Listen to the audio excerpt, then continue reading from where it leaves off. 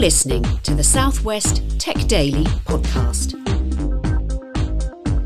Hello and welcome to the Southwest Tech Daily podcast with me, Fayaza Khan, and my co-host, Robert Hillier. Yes, hello, good evening and welcome. And this special edition, they're all special, but this particularly special edition is possibly focusing on the less glamorous side of having a startup or being a startup founder, but it's getting your law and getting your maths and getting all of the foundations, legal and accountancy in place to make sure that your firm succeeds. First of all, we spoke to Sam Simpson from Founder Catalyst. They're a really, really important organization if you're a startup just embarking on your career, whether you're at the start of your career, the middle, the end, they want to hear from you. But I think probably best to get to them at the start because there can be some pretty important things that you might just forget to do. A very young founder, he was only 19, I think, when this happened. He'd spent a couple of years developing a product, but he'd spent all of his savings and all of his time. He took on what he thought were two arm's length investors. They both joined the board. They voted to remove him as a director. They froze the bank accounts. Yes, so lessons to be learned there. Also on is Tim Herbert from the London Law Collective. When we get a new client in and we want to potentially put a shareholders agreement in place, we normally send out a questionnaire about what the startup wants, how it envisages things going forward. And actually, you'd be surprised that because of the excitement about the idea, future planning has not necessarily occurred. That's called the London Law Collective, but they're actually based around the country, including the Southwest. By the way, I googled him, and he's been in a movie with Taika Waititi. Yes, who wrote What We Do in the Shadows.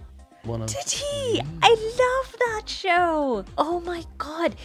He's hilarious. Apparently the movie that Tim was in, which is called Hunt for the Wilder People, was also a really hilarious show, and Taika Waititi is just very, very talented. So I can't believe he wrote What We Did in the Shadows. Yeah, it was him and Jermaine Clement from Flight of the Conchords together. It's their thing. That is the best show. By the way, just sidebar, if you want something just to crack you up of an evening, check that out on iPlayer because it's so good. All right, let's go now to Dan White, who is our first guest on the podcast today. He's from Bishop Fleming, and he talked to us about accounts and why startups need to sort this out from the get-go.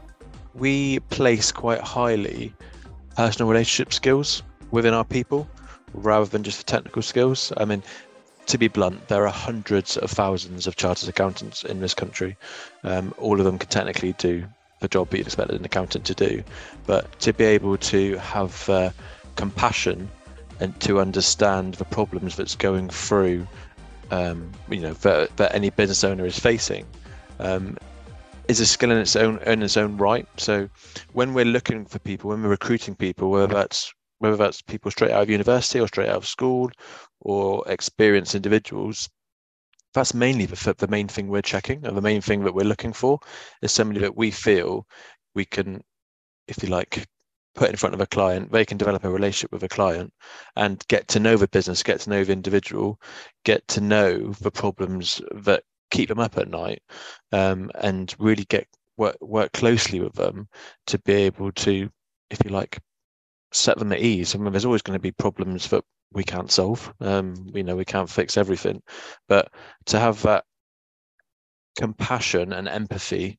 to be able to, or if you like, go along the journey with the client and with the business is incredibly important, and particularly in the tech sector, because, like I said, there's a lot of startup businesses in that tech sector, and more so, if you like, than we see in any other sector, because we're very aware that somebody could start their business tomorrow, and within 6 months, that could be a multi-million-pound business that's maybe been looking to acquire, or they've had an offer, if you like, to sell to a potential investor, or they want an angel to come in and inject some money, and things move very quickly. So if we're not able to develop that relationship with a client, to get close to them and understand what's going on, it's not as easy for us to be able to help when these, if you like, big changes and events the events along their business life cycle happen, and we're able to react very quickly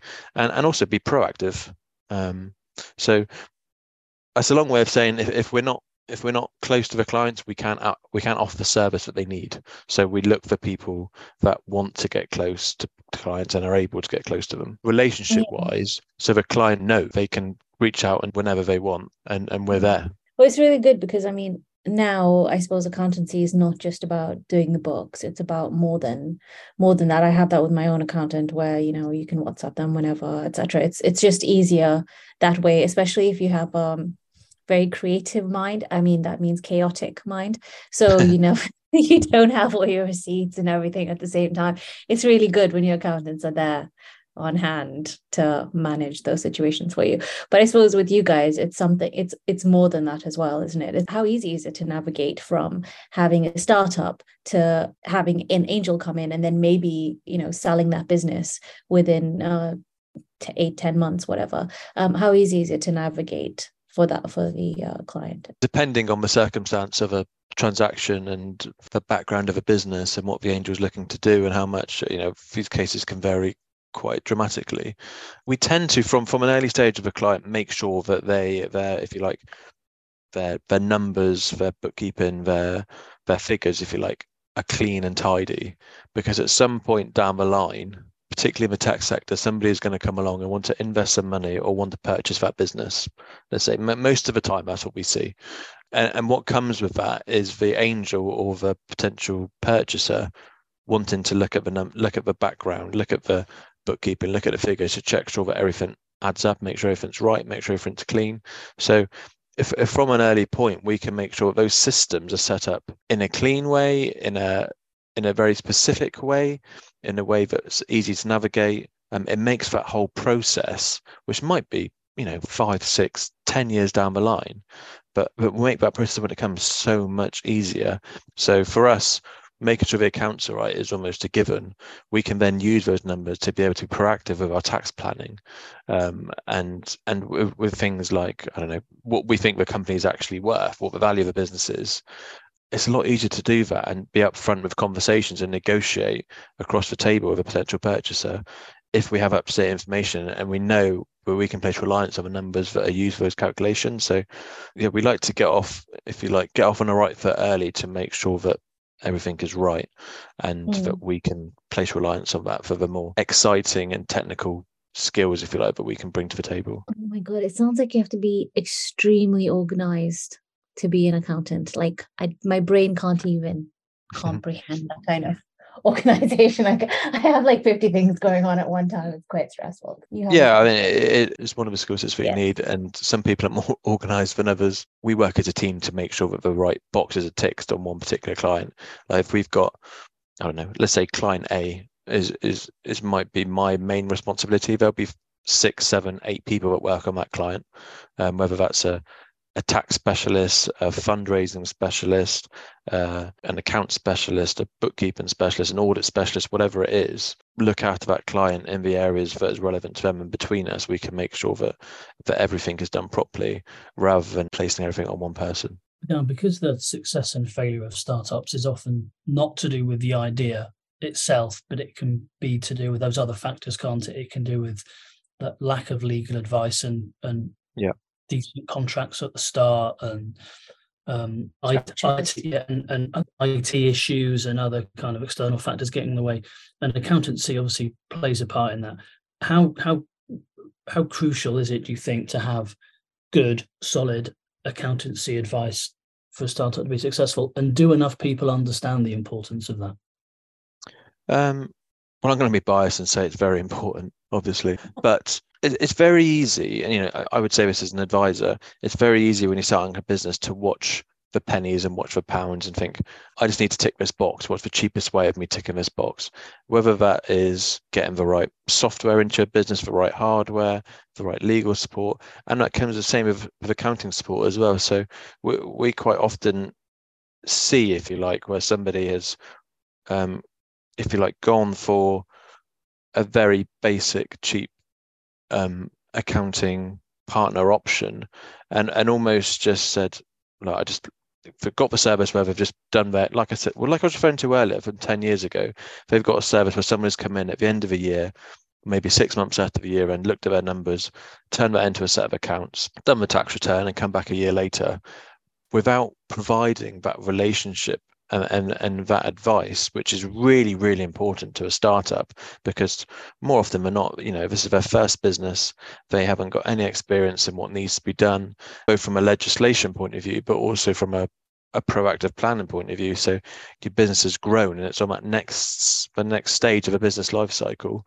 Maybe one of those events are triggering a potential sale or an investment. A basic error that you've made upon startup could really hold back on the value that you're going to see in that business at that point. With the macroeconomic climate being so tough for so many businesses in the UK now, what trends are you seeing in terms of where money's coming from, how it's being spent, what investments are being made, and what appetite there is out there for people to start to scale, to start to sell? Are you positive and confident that the sector's got enough in it to weather out what we're seeing now? The climate is tough at the minute. It's in the news every day, the problems that we're facing, and more often than not, the media are a little bit more scaremongering, shall I say, than what we see. I mean, from a general practice point of view, across our client base, the majority of our clients have had good years. Businesses have grown, profits have grown. There's still a lot of confidence out there in several sectors. I think what's potentially unique to the tech sector upon startup is generally people have an idea and they think, how do I turn this idea into a profitable business? And then when it comes to how do I create funding to turn this idea into a business, the banks don't particularly like that, and for good reason.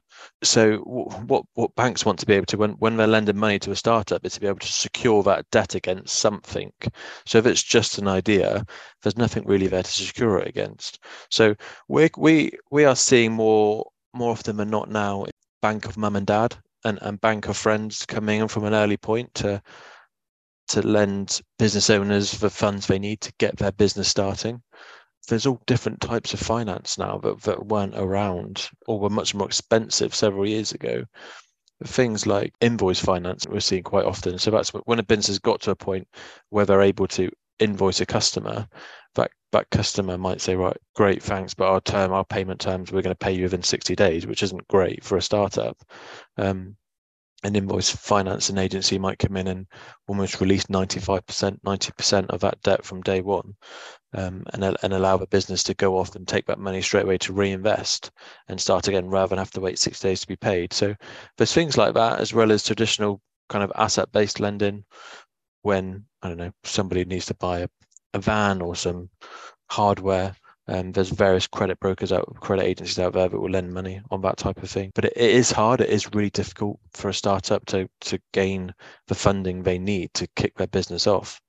So let's say I am a software company. I've just created an app to, I don't know, help farmers, just streamline their work. And I don't need much. I do need to go out into the field occasionally, meet with farmers. I probably have 2 members of staff, me, and then we have, I don't know, £200,000 of funding. But we are brand new. We are just going out. We are just linking up with stakeholders, whoever we need to sell this app or to get people using the app. So, what's your top advice for us, accountancy wise? Again, it would just come back to the basics of making sure you've got that record keeping on point, so you know what you're spending. At that point, in that example you've given me, I suspect that 200k would go pretty quickly by the time you've paid 2 members of staff and traveled around and trying to sell. So knowing what your expenses are, and then be able to project, or if you like, cash flow forecasts to know when it's going to run out and be able to make those decisions is vitally important. So I think from an accounting advice, that's where I'd come from early on. I mean, from a business advice point of view, for that kind of example, I would probably try to link up that individual with let's say, another client or two of mine, where it might have done something similar, whether that's in the farming sector or in the software sector, and see whether there's some advice that we can give to that person from someone that's been through that 3 or 4 years prior.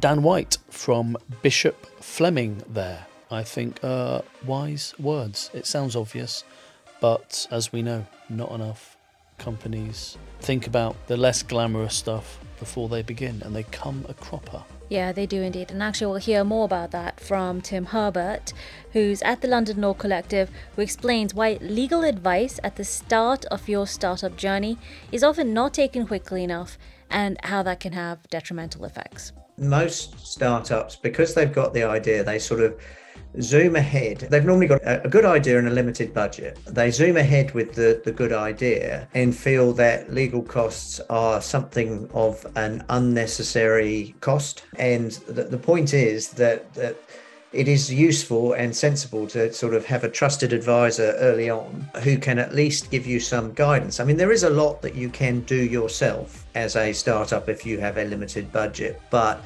it's still useful to have that sort of general overview of how you start off and where you go. Otherwise, you're sort of, to a large extent, relying on cut and paste, which might seem fine in the early stages, but it can come back to bite you. It's a kind of there by the grace of God go we sort of situation. Could you give us an example? Employment contracts are one where you would say, well, you know what, maybe you should go and see a lawyer to just get something that's a standard form template that you can use, and to explain how you adapt that template to the specific sort of scenarios that you might come across.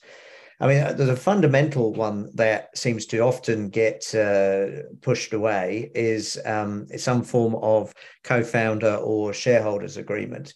The fact that you and your friend are very excited about an idea doesn't mean that you're going to stay friends forever and you're going to agree forever on what your how your idea is going to be progressed. I have both a deal and disputes background, and a lot of the disputes that exist arise because nobody thought there would be a dispute. Everybody thought that they'd be friends forever, or indeed family forever, which they will be, but you know what I'm saying there.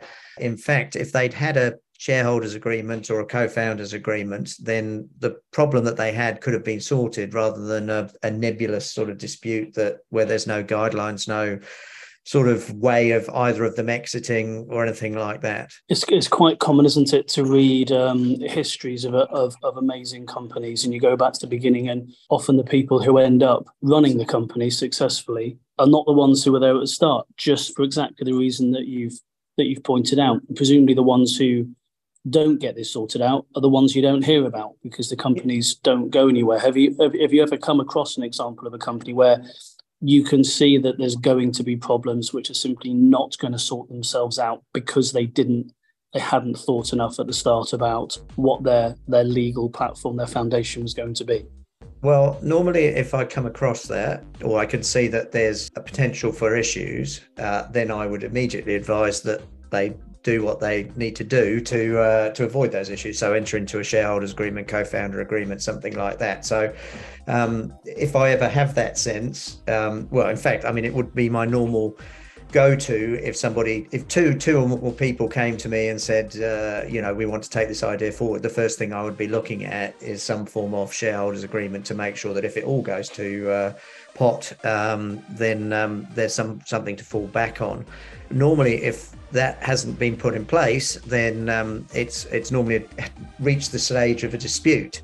So you end up in a situation where there is a dispute about who's going to exit, who's going to keep things, and so on. So I never actually see that scenario, or I hope never to see that scenario, because I'm either the ambulance at the top of the cliff trying to deal with the shareholders agreement, or the ambulance at the bottom of the cliff dealing with the dispute that's arisen. Is it a bit like a prenup? Is the reason that startups don't take this on very early on is because, like you said, they think that they're always going to be friends, and it kind of brings a little bit of, distrust maybe in the relationship? Yeah, I think a prenup is a good analogy. It is a bit like a marriage because you are both building something for the future. Yes, I agree with you that to say at the start, well, shouldn't we get this all written down so that if things go bad later on, does to some extent suggest that things are going to go wrong. But in fact, it's just a safety net. And that's really how it should be seen rather than something sinister. And then how do you convince startups at this point to go, when you meet, 3 or 4 founders or one founder who's then taken on 2 extra directors or whatever. And how do you convince them to say, you know what, this is something that's important. You need it. And this is going to prevent issues in the future. Yeah. I mean, look, there are 2 ways that I would normally approach it. One is to say, look, you may all be friends now, but you've seen the social network and that there's a possibility you may not be friends in the end. So you need this security. Yes. The other is to point to the fact that, often a startup is looking for external investment. If you have a shareholders agreement already in place, then the investor to some extent has to take that into account when they come along. Otherwise, you potentially have the investor just saying, this is our standard shareholders agreement. This is what you're going to sign. So it's also future planning in terms of external investment. It also sounds like by having this agreement in place ahead of time, ahead of getting investors, etc., you have more control over your business. Yeah, that would be fair. Yeah. As I said, it's harder for an investor to insist on their own terms. I mean, they still can, and depending on the investor, they often will. But it is easier to say, well, we've already got this in place and it's worked quite nicely. And to say, why can't we have this bit in or that bit in and so on. It definitely puts them in a stronger position, I feel, as to external investment. What specific knowledge do you need as a legal firm representing startups that differs from more traditional commercial or corporate legal knowledge? We normally send out when we get a new sort of client in and we want to potentially put a shareholders agreement in place, we normally send out a questionnaire.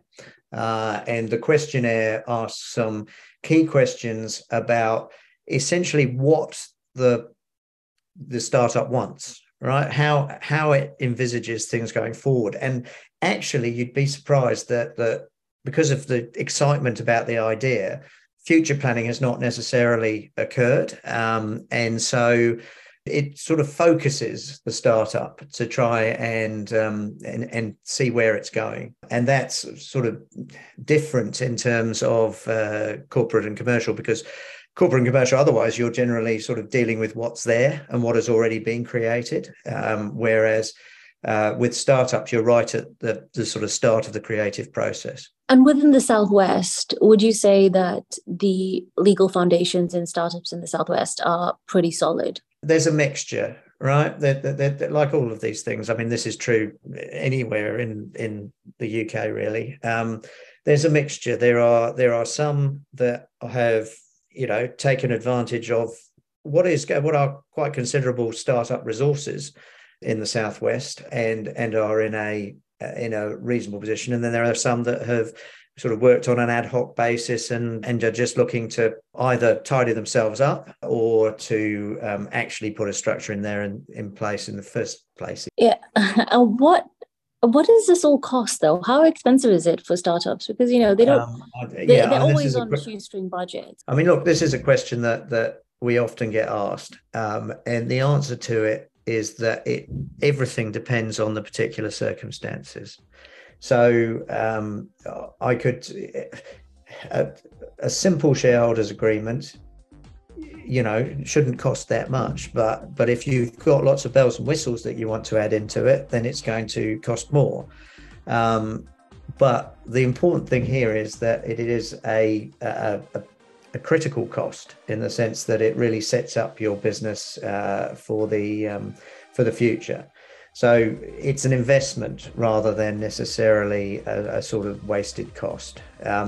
But in terms of giving you a sort of clear price. Well, I can't do that because it differs so much. But of course, the costs of not doing it will far outweigh any initial investment, presumably. Exactly. It's a stitch in time saves nine. I seem to be doing a lot of idioms today. But yes, it is the idea that if you get the cost, it is a cost at an early stage, but compared to, for example, a dispute at the end, it's going to seem like chicken feed. Tim Herbert there from the Southwest-based London Law Collective. Let's hear from Sam Simpson now. He's from Founder Catalyst. He told us that the UK's seed investment schemes, and you'll need to remember this, SEIS and EIS, are actually pretty good when compared to other countries. And we started the interview by asking him about the statistic that most startups fail within the first 5 years.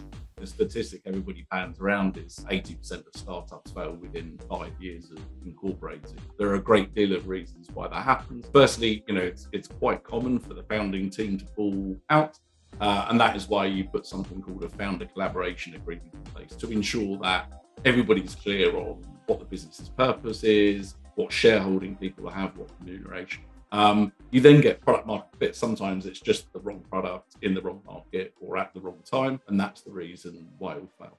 And then finally, you get to legals, and this is thankfully very rare. There are some great options at the moment to get decent legals in place, but there are some real horror stories where founders have had their business stolen from them by not having the correct legals in place. And it happens, thankfully, very rarely, but it still is a thing, and it can be prevented by having a solid legal foundation for the business. Oh my God, tell me more of that. It sounds terrifying. I don't want to go into too many details because obviously this is very personal to the founders, but we've got a case study on our Founder Catalyst website, for example, where a very young founder, he was only 19, I think, when this happened. He'd spent a couple of years developing a product, and a couple of years is quite a lot when you're only 19. But he'd spent all of his savings and all of his time developing a product. He took on what he thought were two arm's length investors. They both joined the board. They voted to remove him as a director. They froze the bank accounts. And thankfully, this is a fairly unusual occurrence.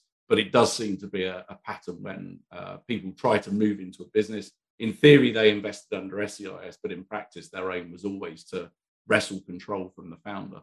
And the founder actually ended up excluded from his own business. He resigned and walked away. But he also has restricted covenants, which prevent him from rebuilding a very similar business in the future. So when you look back to 2017 and the exit that you did from your company, what did you learn from that experience that you've been able to take on and give that advice to others? The exit was really interesting for me. I mean, we didn't expect, we had notionally a business plan where we would exit after 6 years or so. We incorporated in 2013 and then exited in September 17. So it was a ridiculously fast growth from 0 to 27 million. And then we were acquired by private equity. There are lots and lots of lessons. One of the humorous lessons, for example, is as we were negotiating the exit, our solicitor said, these deals never happen late at night or happen in the afternoon, it'll all be fine. And actually, the paperwork was delayed due to a last-minute negotiation, and we ended up signing the paperwork at 3. Don't believe lawyers when they tell you that things always close in office hours. What was really fascinating for me was seeing the room prepared for completion, and it was a vaguely complicated transaction because there was bank debt being introduced. There were two. There was an acquisition being made simultaneously with the exit, and obviously myself and one of my co-founders were leaving at the same time. But there was an absolute room full of paperwork, literally hundreds and hundreds of different types of documents, all of which needed signing in a different order by different people at different times to do a different thing. It was absolutely eye-opening. You mentioned that the UK has quite a few standardized processes for startups. And I wonder how far behind, or indeed far forward, we are in comparison to other countries. Because if you look in, across Africa, across the US, especially, in California, Far Eastern countries, in Japan, China, there are a lot of startups, and they do things really quickly, and they do things really well. How do we compare to them? I think the UK is really advanced, actually. I think the SEIS, EIS schemes are unparalleled. I've never seen tax incentive schemes that equal those from any country. So I think they are genuinely unique and very, very supportive of entrepreneurs in the UK. And I think from a legal perspective, you hear some horrible stories from places like Germany where you need physical notaries and things like that to countersign documents, and that can add weeks and weeks and weeks of traction into a funding round. I think in the UK, if you incorporated a business today, you would get your corp tax reference in, say, 3 or 4 weeks. And then you could apply for advance assurance, which takes roughly a week or two. And then the very next day, you could do a funding. And using Founder Catalyst, you can literally close a funding round. We've got a demo video on our site where somebody creates a free account, they add details of themselves, the company, the funding round, they invite a test investor, and they close a funding round in 10 minutes. Now, the reality is that nobody closes a funding round that quickly because there are delays with, it's like herding cats when you deal with investors. But in practice, you can go from zero to closing a funding round in 6 weeks, which I think is pretty quick. With some of the specialisms that we have within the Southwest, agri-tech, increasingly important, and space tech, do you have to have specialist knowledge in each of those areas, or is what you do transferable enough to help cross-sector? That's a really good question. So personally, I'm a sector agnostic investor. I've invested in, for example, my first investment was a lady who manufactures the most comfortable underpants ever, and she's appeared on Dragon's Den and things like that. And then I've got some really deep tech investors. There's a customer called an investment called Rovco, based out of the Southwest, and who make underwater vehicles that use AI to do surveys of oil rigs and things like that. So I don't think it's necessary to have deep domain expertise in anything you're investing in. Are there any particular trends that you're seeing then coming through at the moment? If you think back even to 4 or 5 years ago when you started investing, areas that have started to leave the market, and an increasing trend in areas that are becoming more investable and more important. What's really interesting is every year there are certain investment types or opportunities that become very positive, and there are some that fall away. So last year, everybody, lots of the businesses were around Meta and VR and blockchain and items like that. And it's those sectors have particularly dropped off a cliff this year. So it's very, very rare to see anything metaverse related at the moment, whereas AI is back in fashion and probably always has. When I started investing 5 years ago, AI was of interest. As I mentioned, there's the underwater vehicles using AI for image detection. I've also got an investment in a company called Skin Analytics that do melanoma detection using a smartphone and AI, which is amazing.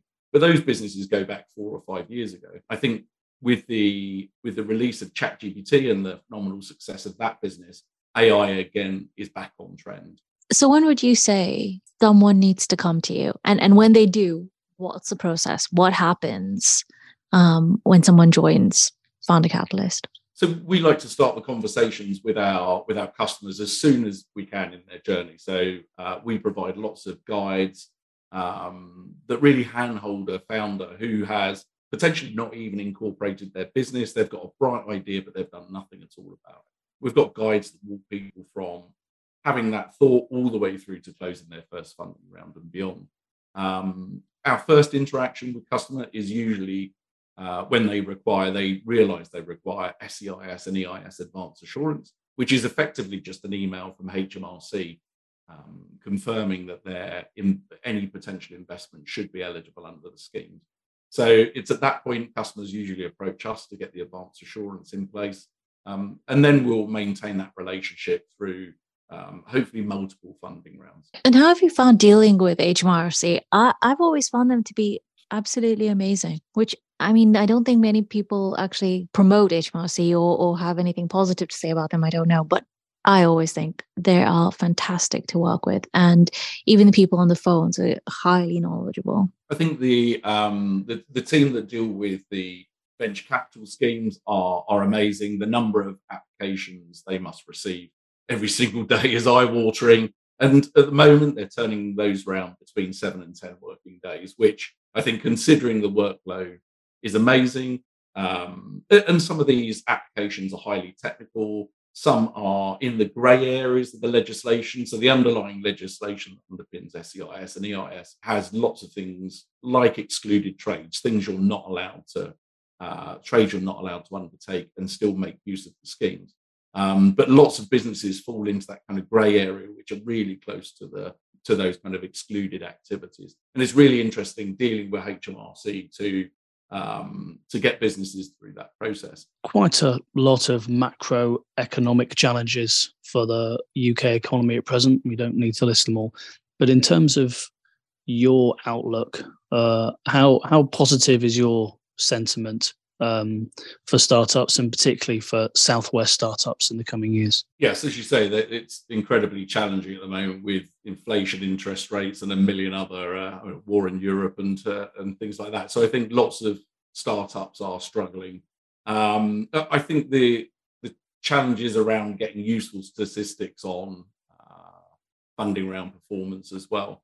And it's slightly clouded. If you look at 2022 as a whole, then it looks like quite an amazing year for equity investment. It was the second greatest year on record. So on the face of it, it looks amazing. But that hides a grim reality, which is Q1 was amazing. It had the best ever quarter for equity investment in the UK. But that absolutely hides the Q2 to Q4 numbers, where you see equity investment dropping to 2020 type levels. I suspect this challenging period will continue for the next year or so. And what it's effectively doing is a few things. So it's driving down pre-money valuation and the amount people can raise. So the average valuation, I think, had spiraled a little bit out of control over the last few years, but that's really clamping down. So we're seeing valuations for pre-seed, pre-revenue dropping to the previous Bowhurst averages of about 1.3 to 1.5 million. And we're seeing the average funding rounds being pressured as well from, people were pushing 1 million